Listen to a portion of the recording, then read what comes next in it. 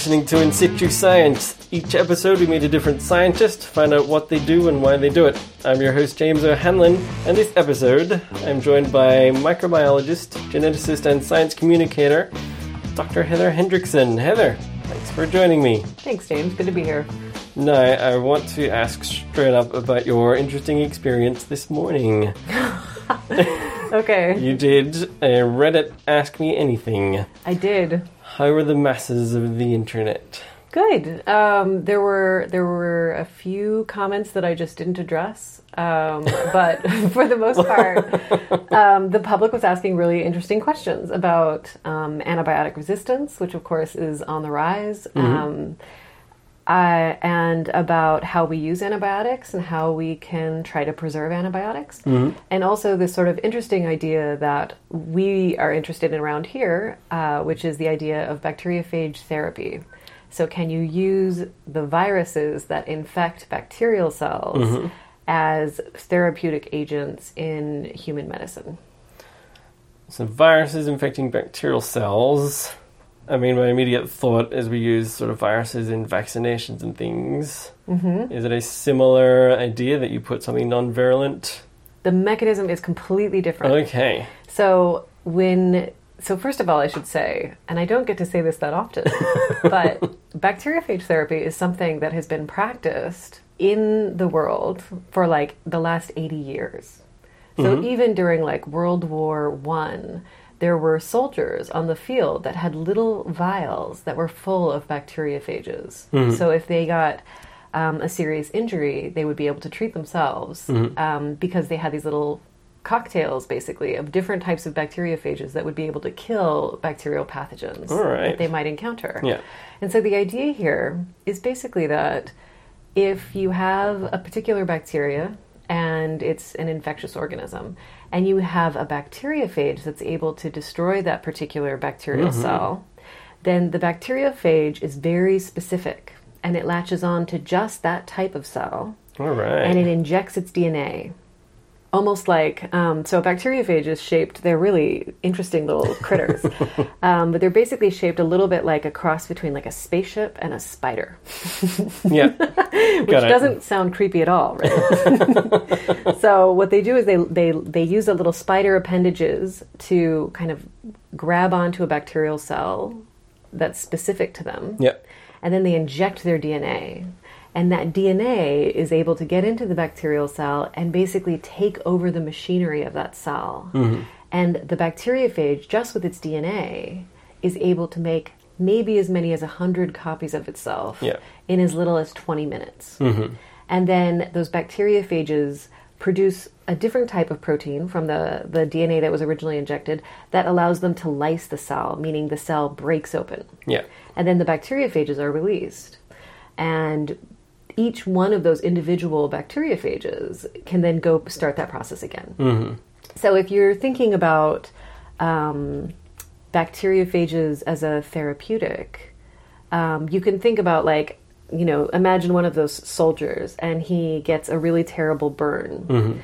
But he has this cocktail of bacteriophages that are able to kill pathogens if they're maybe E. coli pathogens or say Pseudomonas pathogens. Yeah. And he can spread that cocktail of bacteriophages on his arm where he's burned in order to try to fight any infectious organisms that he might come in contact with. And so that's really the idea.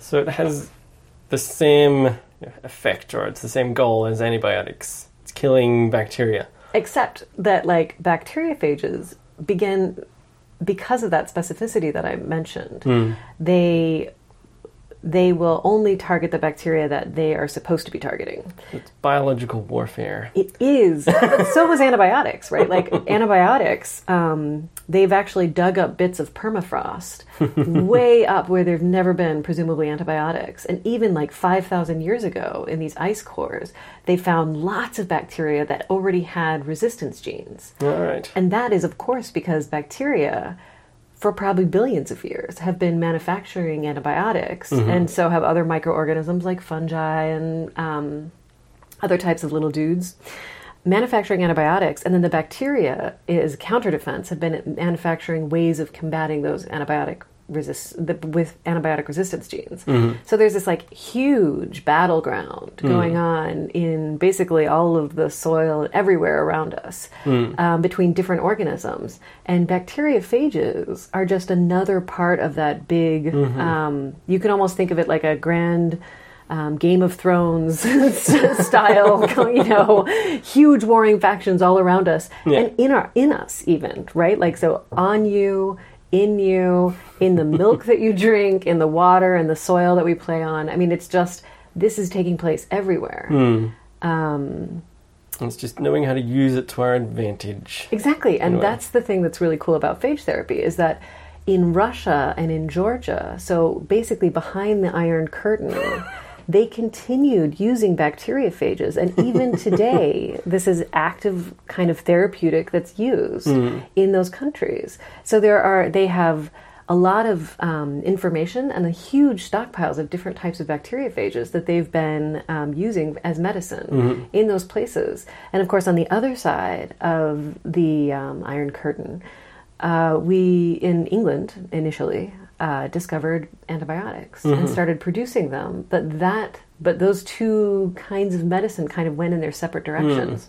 So the consequences that we're facing now in terms of the amounts, the sheer quantities of antibiotics that we've been using in all sorts of different industries, so in medicine and in agriculture and aquaculture and all of these different types of arenas of human pursuit, we've been using these antibiotics, which are really these weapons, and we've been encouraging the increase of the copies of those genes in all of the different bacteria and in the environment that are able to defend against those antibiotics.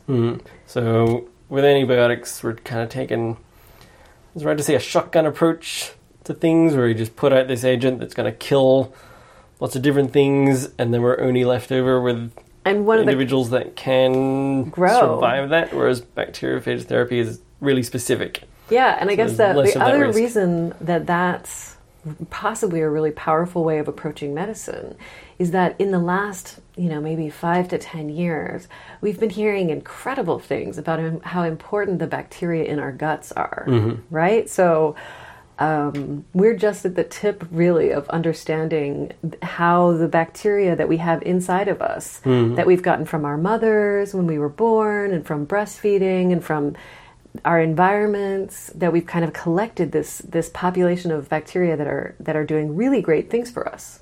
So they're helping us digest things, and they're affecting our emotions in ways that we don't quite understand yet. There's a whole world of what we think is about 30 trillion bacterial cells inside of every human being, and how they're working together and how they're affecting us is still something that we're working on trying to understand. And we see new things in the headlines all the time that just sound incredible.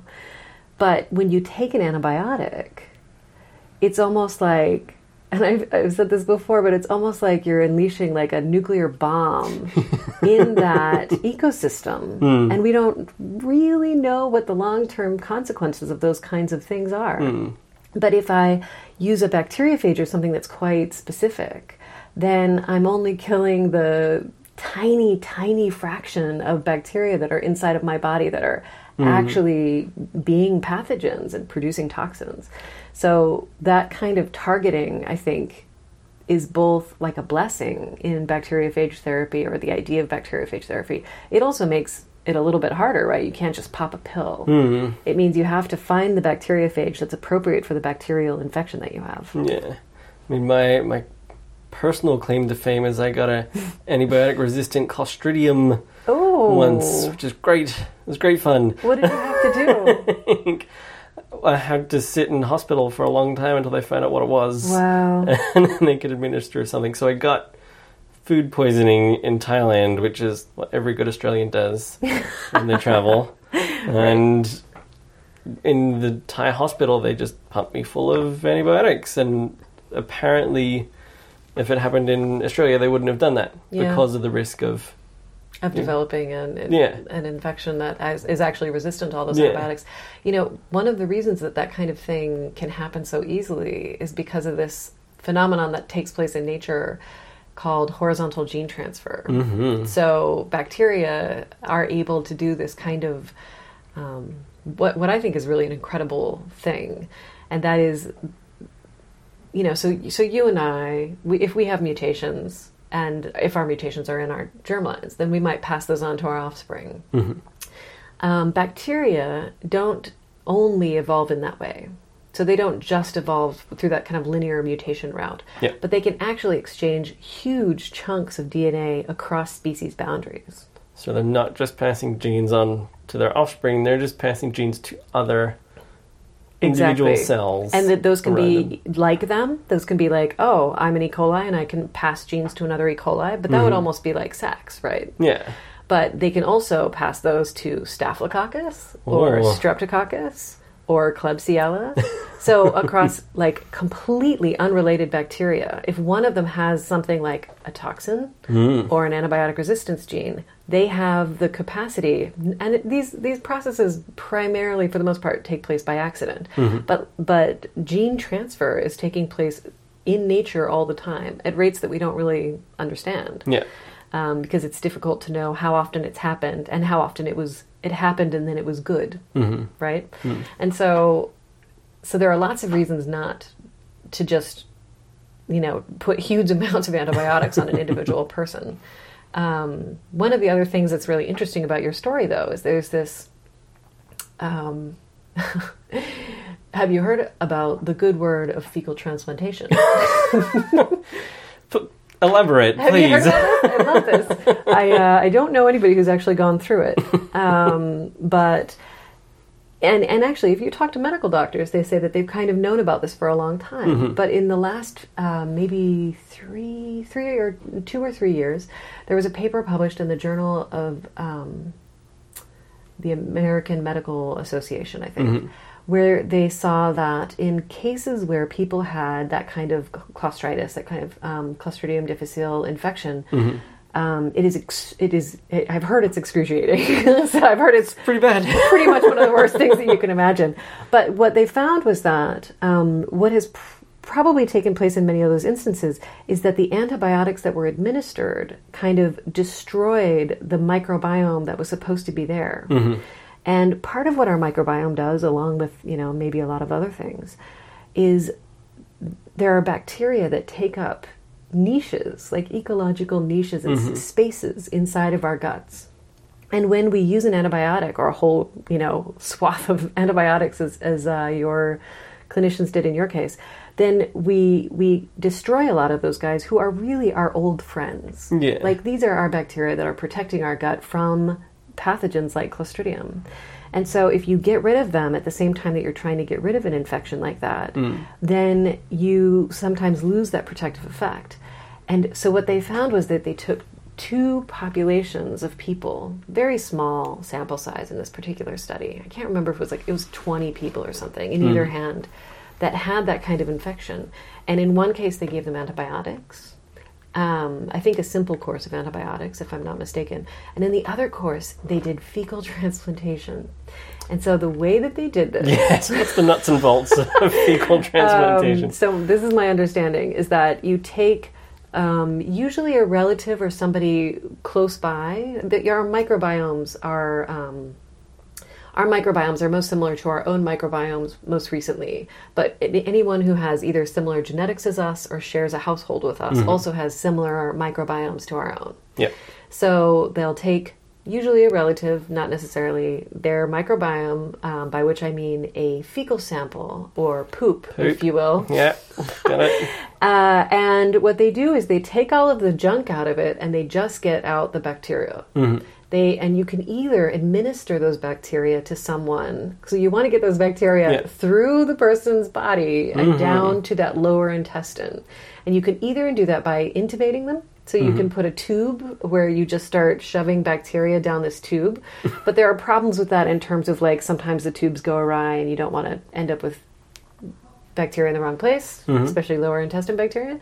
And they've even found that you can make little tiny pills. And you can just take 30 pills one day and 30 pills the next day that are full of these bacteria. And they just dissolve after getting through most of the gut, and then they are able to repopulate the gut. And what they found in this study that I mentioned was that, I'm not going to remember the exact number right now, but it was like over 90% of the people that received this fecal transplantation recovered without antibiotics. All and right. the people who were getting antibiotics instead, they actually, for health reasons, couldn't really continue that part of the trial because they were so unsuccessful. Wow. So this is the type of infection that's incredibly difficult to fight with something like antibiotics.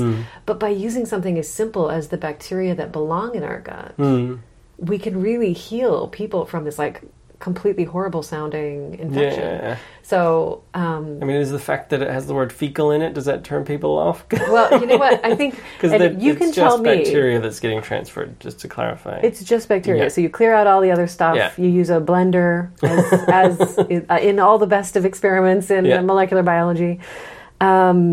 You're just transferring the bacteria, and that might still have a little bit of an ick factor, but my understanding is that if you have gone through this kind of infection and you're looking at your prognosis, I mean, sometimes these people, they are really suffering, and they are suffering.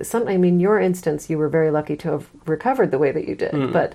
I later found out that there are several fatalities from this sort of stuff. Yeah, this is a really serious... year, the infection is incredibly serious. The consequences for people can be very serious, especially if those bacteria, if the infection gets into the rest of the body. But the symptoms are so horrible that the idea of swallowing a few poop pills generally doesn't turn people off because they're really in a situation where they're suffering. So the progress that people have made in that kind of medicine is remarkable. And I guess that's kind of, I don't usually think about these things in the same breath, but if you think about starting to recognize the power and the significance of the microbial communities inside and on us in our own health, then I think that it starts to become a little bit less strange to think about swallowing a vial of bacteriophages or smearing them on your arm in order to help yourself recover from an infection. So how would something like this compare to just your regular over-the-counter probiotic sort of benefits? You mean the fecal transplant? Yeah. So the thing about probiotics right now, there are instances where there have been good clinical trials to show us the benefits of taking a particular probiotic. Yeah. But the truth of the matter is that most of the bacteria, first of all, most of the bacteria in the world, we haven't found ways of culturing, right? There's this number that gets kind of thrown around, which is 99%. So maybe 99% of the bacteria in the world we are unable to culture. And what I mean by that is we can't make a laboratory soup that they think is delicious that they'll grow in. That's certainly true of a lot of the bacteria in our gut. So they are mostly anaerobic, meaning even a whiff of oxygen and they're dead. So they're in an environment where we can't take them out, culture them one at a time, put them back, and see what the effects are. So the consequences of that are that it is very difficult when we look at the 30 trillion bacteria that are in your gut to know which ones are really making a difference and at what point in your life. A lot of them are probably important for one another. So the longer microorganisms evolve together in a really tiny little environment, the more they start kind of, I guess I would say, like, separating out their household duties, right? Like, so somebody's going to take out the trash and somebody else is going to do the dishes. So they start relying on one another the longer they live together. And these, I think, have been kind of evolving these cooperative patterns for a really long time. So you can't just take one out and grow it and then see what it does or see what it makes, because unless you're growing it with 20 other bacterial strains, it'll just sit there. Yeah, you need the whole ecosystem. Yeah, really. So I am not an expert on probiotics, but I don't very often come across studies that convince me that if I consume the single bacterium, then my hair will be glossier and my eyes will be shinier, and I'll feel better about my neighbors. All of those kinds of effects that people will kind of ascribe to taking a particular probiotic. So I'm waiting for the day that I can take my happiness pill and it'll just be like my little microbial friend. But I think we've got a little bit of work to do before we're quite there. So what's stopping us then? We know the dangers of antibiotics. We know we've got these alternatives, either using naturally occurring bacteria or bacteriophages. Yeah. Don't we just flick a switch and change the way we do medicine? No, unfortunately. So in terms of, I don't know how common fecal transplantation is at this point. I know that there are a few people in New Zealand who have had it done. I know that clearly they've done these clinical trials in the United States. We've all got a weird friend who's tried it. Really? Actually, I had somebody at my house for dinner this last week, and he was like, I've got a kid. She's never had antibiotics. I'm going to do it myself. The blender, right? Yeah. So maybe that's true. Maybe we've all got that friend that's like, I'm gonna do it. Sounds trivial. It's no problem. There's probably a wiki how on it online by now. It would really appeal to sort of umbly gumbly. I'm going to try cupping and I'm going to try ear candling and there you go. I'll try fecal transplant. What could possibly go wrong? So I don't know how much that's happening. Yeah. In terms of using it for therapies, because there have been some clinical trials, I hope that the medical establishment is moving in a direction where they recognize the power of that kind of use. And it sounds to me, based on what I'm reading online, like that's the direction we're going with fecal transplantation. Like, this is clearly helping people. Now we have to figure out how to make it bigger. How is it possible to just take fecal samples from a set of 100 people that we know are disease-free, and will those fecal samples be beneficial to a large number of other individuals? So I think that's the direction that's probably going. In terms of bacteriophage therapy, as I said, this is something that happens right now in Russia and Georgia. In the United States, bacteriophages are approved for use on ready-to-eat food items and in manufacturing plants in order to keep down the numbers of regular pathogens. I have never seen a press release from any factory that says, oh, by the way, did you know we're using phage therapy, spreading viruses all over our factory to keep pathogens at bay. Like, I am not aware of companies that are doing that right now, but I know that is legal. In terms of bacteriophages for medicine, there is a lot that we're going to have to do before most of Western medicine is going to feel comfortable embracing that as a therapeutic. Partly, we need some controlled, blind clinical trials. There is actually one that's taking place at the moment in France called Phago-Burn, where they're doing basically that thing that I was talking about earlier. So they've taken burn patients, and they've either given them some kind of an antibiotic, I believe, although that could be incorrect, or they've given them a phage cocktail in a bandage.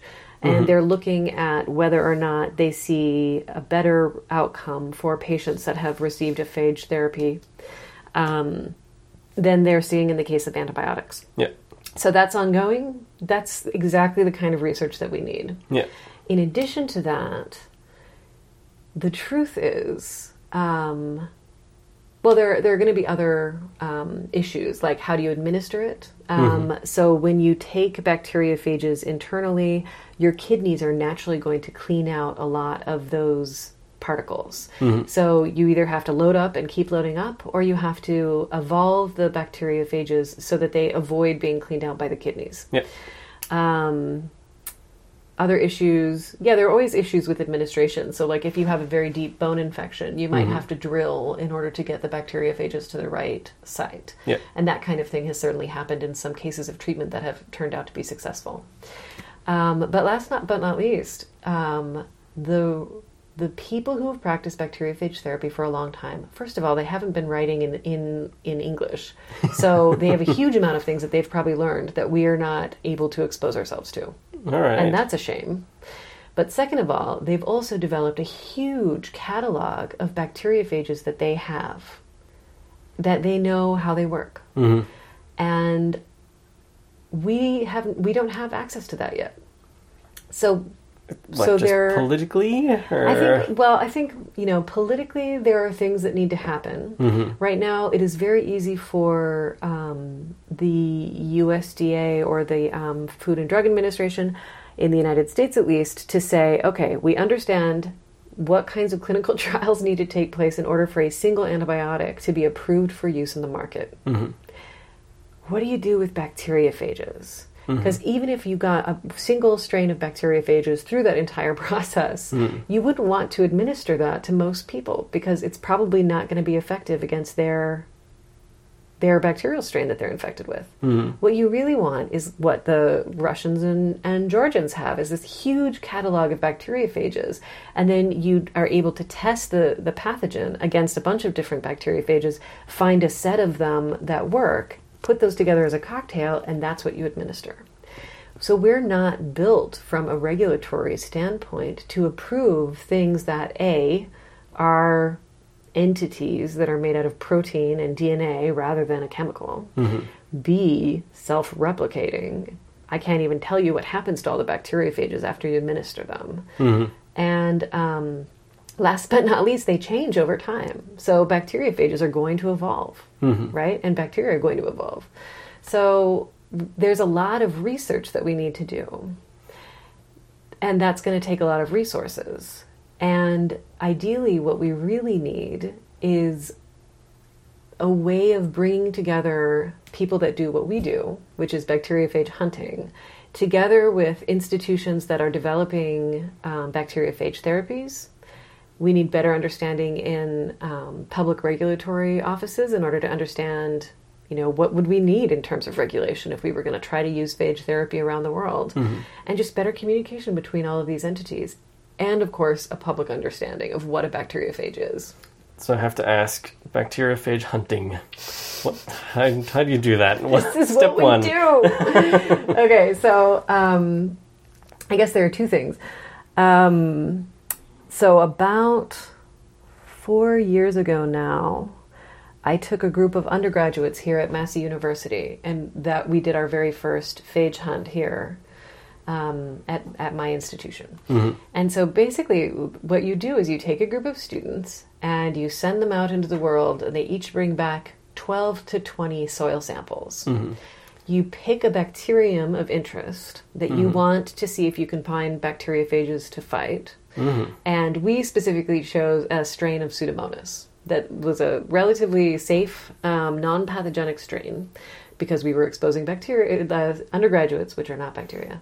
We were exposing undergraduates to these bacteria. Yeah. So we chose a non-pathogenic strain of Pseudomonas, and basically the students took their soil samples, put a bunch of water in them with some salts and some calcium chloride, and then they filter so that all of the particles, except for the very tiniest particles, like virus-sized particles, would be screened out. Mm-hmm. And then they took a tiny fraction of what they got out of that, and they combined that with the bacteria, and they spread it on a plate, on an agar plate. Mm-hmm.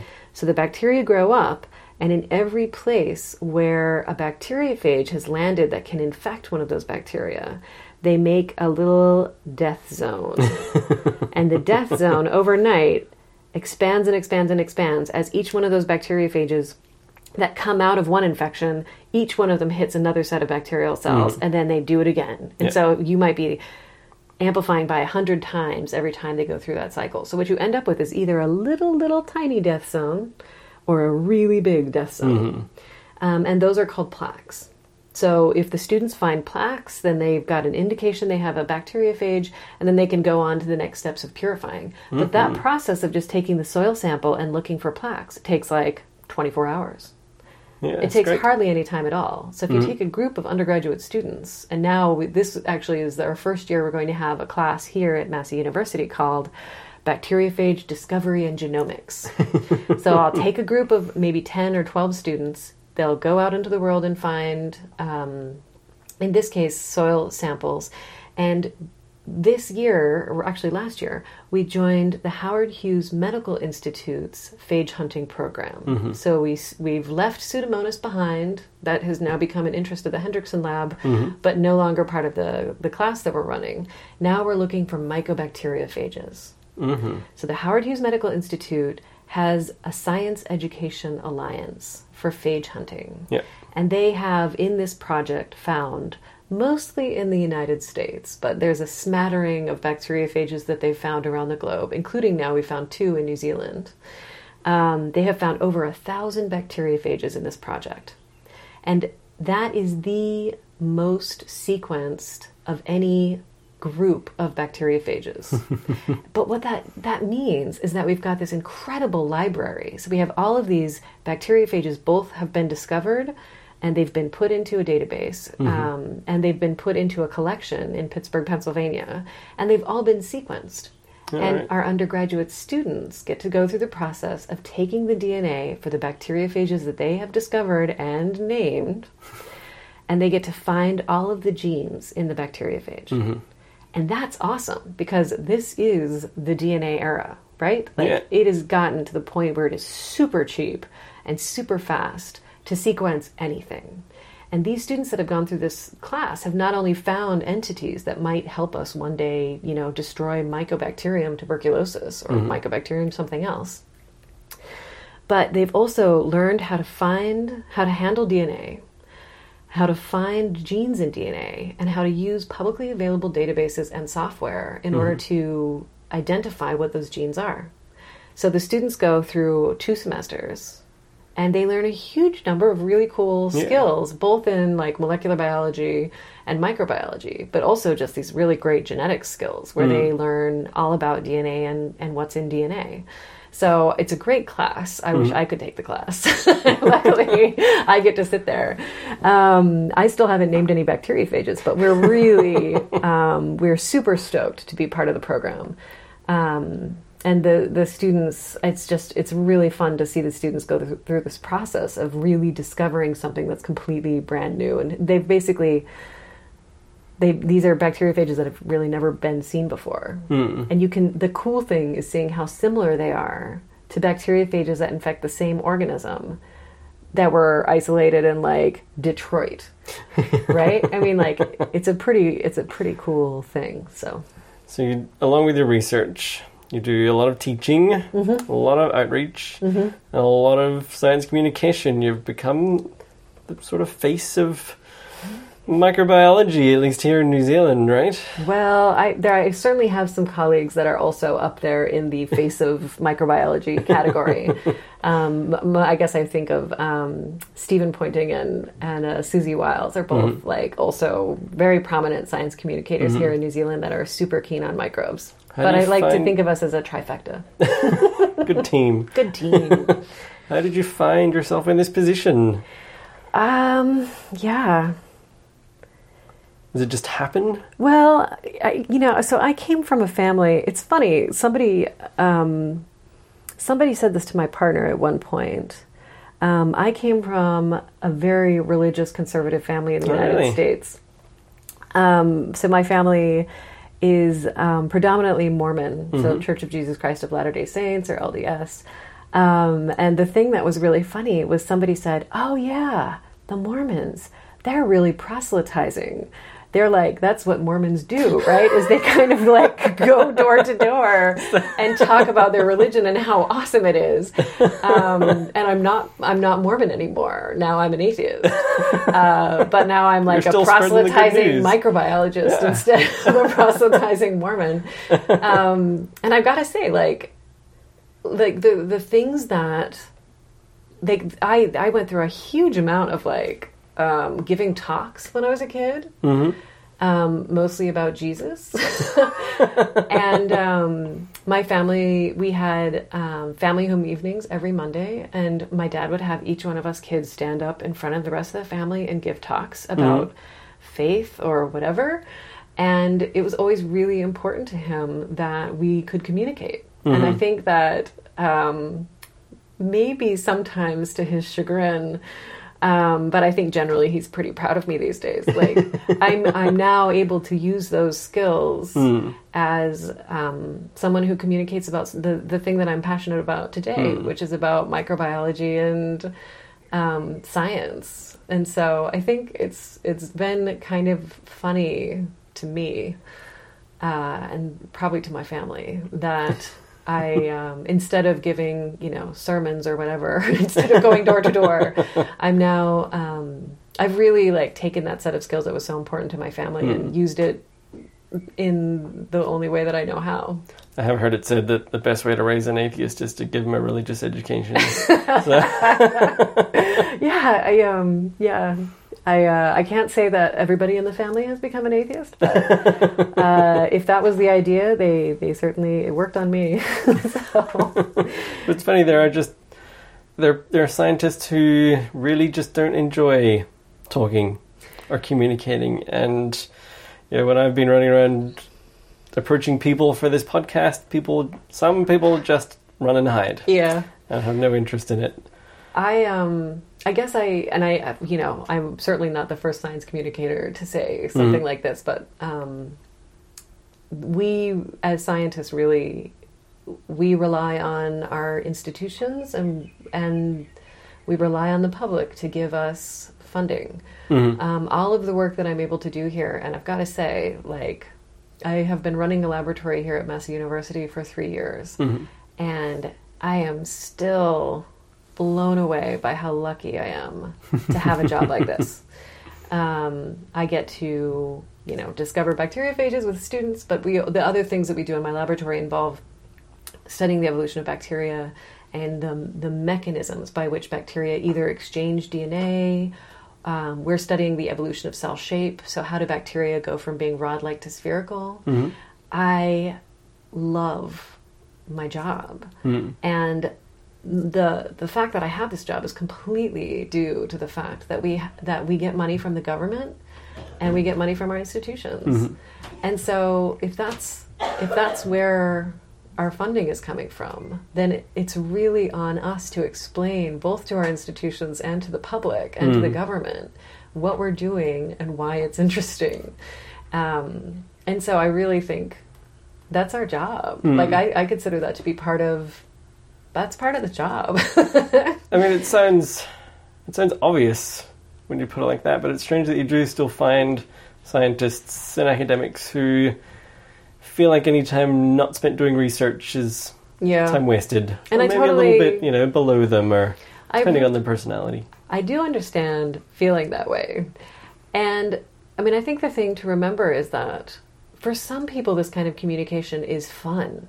And I know that not all scientists are like that. And maybe that's another reason to do this, right? Is we've had this idea for a long time that scientists have a particular type of personality, and that if you have a really extroverted personality, then science is not for you. I certainly had an experience. Oh, do I tell this story? Go on. Go on. So when I was a very young woman interested in science, I was also a married Mormon choir director living in Salt Lake City, Utah. That's quite a conservative place. Yeah. And I had, at the time, at least, he was quite a conservative husband. I'm now a very happily divorced atheist living in New Zealand. Congratulations. But we'd gotten married very young, which is not uncommon in that community. I ended up getting divorced when I was 25. But when I was about 23, I was really getting interested in science. And I had actually joined a microbiology laboratory at the University of Utah. And at first, I had actually been hired almost by accident, really. I was an undergraduate, and I was an undergraduate biology major. I wanted to work around more biologists. I'd been working in the library, so I applied to work in the biology counseling office, and they did not hire me, which was perfect. Because then that set of applications of people who didn't get that job got transferred to a genetics laboratory. All right. And the person who was running the genetics laboratory was a woman named Sherry Roth. And Sherry was looking for an undergraduate student to build databases for her, and like purchasing databases, and to handle the purchasing, and to build a genetics database. Mm-hmm. And they looked at my application, and they came in and interviewed me, and it all went really well, and I was hired. What I didn't realize at the time was that John Roth, who's a National Academy of Science member in the United States, was the head of that laboratory, and he was working on this aspect of microbial evolution that I had read about in Scientific American and was completely intrigued by. Mm. And so John and Sherry hired me, and I just sort of fell into research. Like, John came in one day talking about this thing called adaptive evolution, and I was like, oh, I've read about this. And he kind of looked at me sideways. This is the new database person? Are you a biology major? And he basically at that point like dragged me physically into the laboratory. And I've never looked back since then. Like, I just absolutely loved it. I had an amazing time working in his laboratory. But my husband was not as excited about my working in the laboratory. And he just kept saying, look, Heather, you don't have the personality of a scientist. You're really outgoing, and you like talking to people, and you're really like, that's, like, scientists are people who work by themselves, and they're not like you. And he really did not want me to pursue science. Like, that was not the vision of his life. That's so harsh. That he saw. Well, and, you marry somebody who's 19, you never know like, what's going to happen to them, like, 4 years later or so. But we ended up divorcing just as I went to start my PhD in Pittsburgh. And then I learned about bacteriophages and, never looked back. So it's been interesting, but I there are all sorts of ways of being a scientist. And I am often, I think, when I'm looking through the literature, I'm so pleased that somebody has done something that I would not want to have done. So I think that there's a lot of room for different types of people in science, and that whatever the personality is or whatever the gifts are, like, I don't think everybody has to do science communication. I think it's probably better that not everybody does. And that's okay. Like, but I think, I think there's a lot of room. I think it takes a village. As I often walk around university departments and really appreciate the characters that you meet, and I'm just very glad that they're in science and not, I don't know, on the streets, in retail or something. I want that character. Yeah, figuring out how wasp brains work. Yeah, exactly. This is where they belong. All sorts of different interesting characters in science. I've had more than one male that I've worked with take the implicit bias test online to see what their subconscious biases might be. I've had more than one male colleague who I've had take the autism spectrum or the Asperger's spectrum test to see whether they may or may not be a little bit on the Asperger's more than one, I reckon there's probably a lot. So, like, I'm really glad that those other colleagues that I have are also here and doing their thing, and I hope that they're having as good a time as I am. And hopefully in this podcast we're showing a diversity of personalities and people behind the science, and that's awesome. The whole idea. It's really fun to have a chat, James. Well, thanks so much for coming on. If people want to check out your research and find out more about what you do, you have a blog and a research website, right? Yes. So we have the students in my phage hunt class blog on Microbial Press at a blog that's just called Phage Hunt NZ. That's NZ for those of you who are not who don't know. I also blog occasionally, and some students help me blog at This Microbial Life, also on WordPress. Our research website is www.microbialevolution@massey.ac.nz. I guess it's .massey.ac.nz. If you Google Heather Hendrickson Massey, Yeah. That's the first thing and that comes up. We're on Twitter. I'm on Twitter at Dr. HHNZ again. So, yeah, I'm around. If people have questions, they should write to me. All right. Thanks a lot. If you want to check out more In Situ Science podcasts, we're on insituscience.com and on Twitter with the handle at InSituScience. Heather, that was wonderful. Thank you so much for coming. Thank you, James. All right. And we'll see you all next time on the podcast.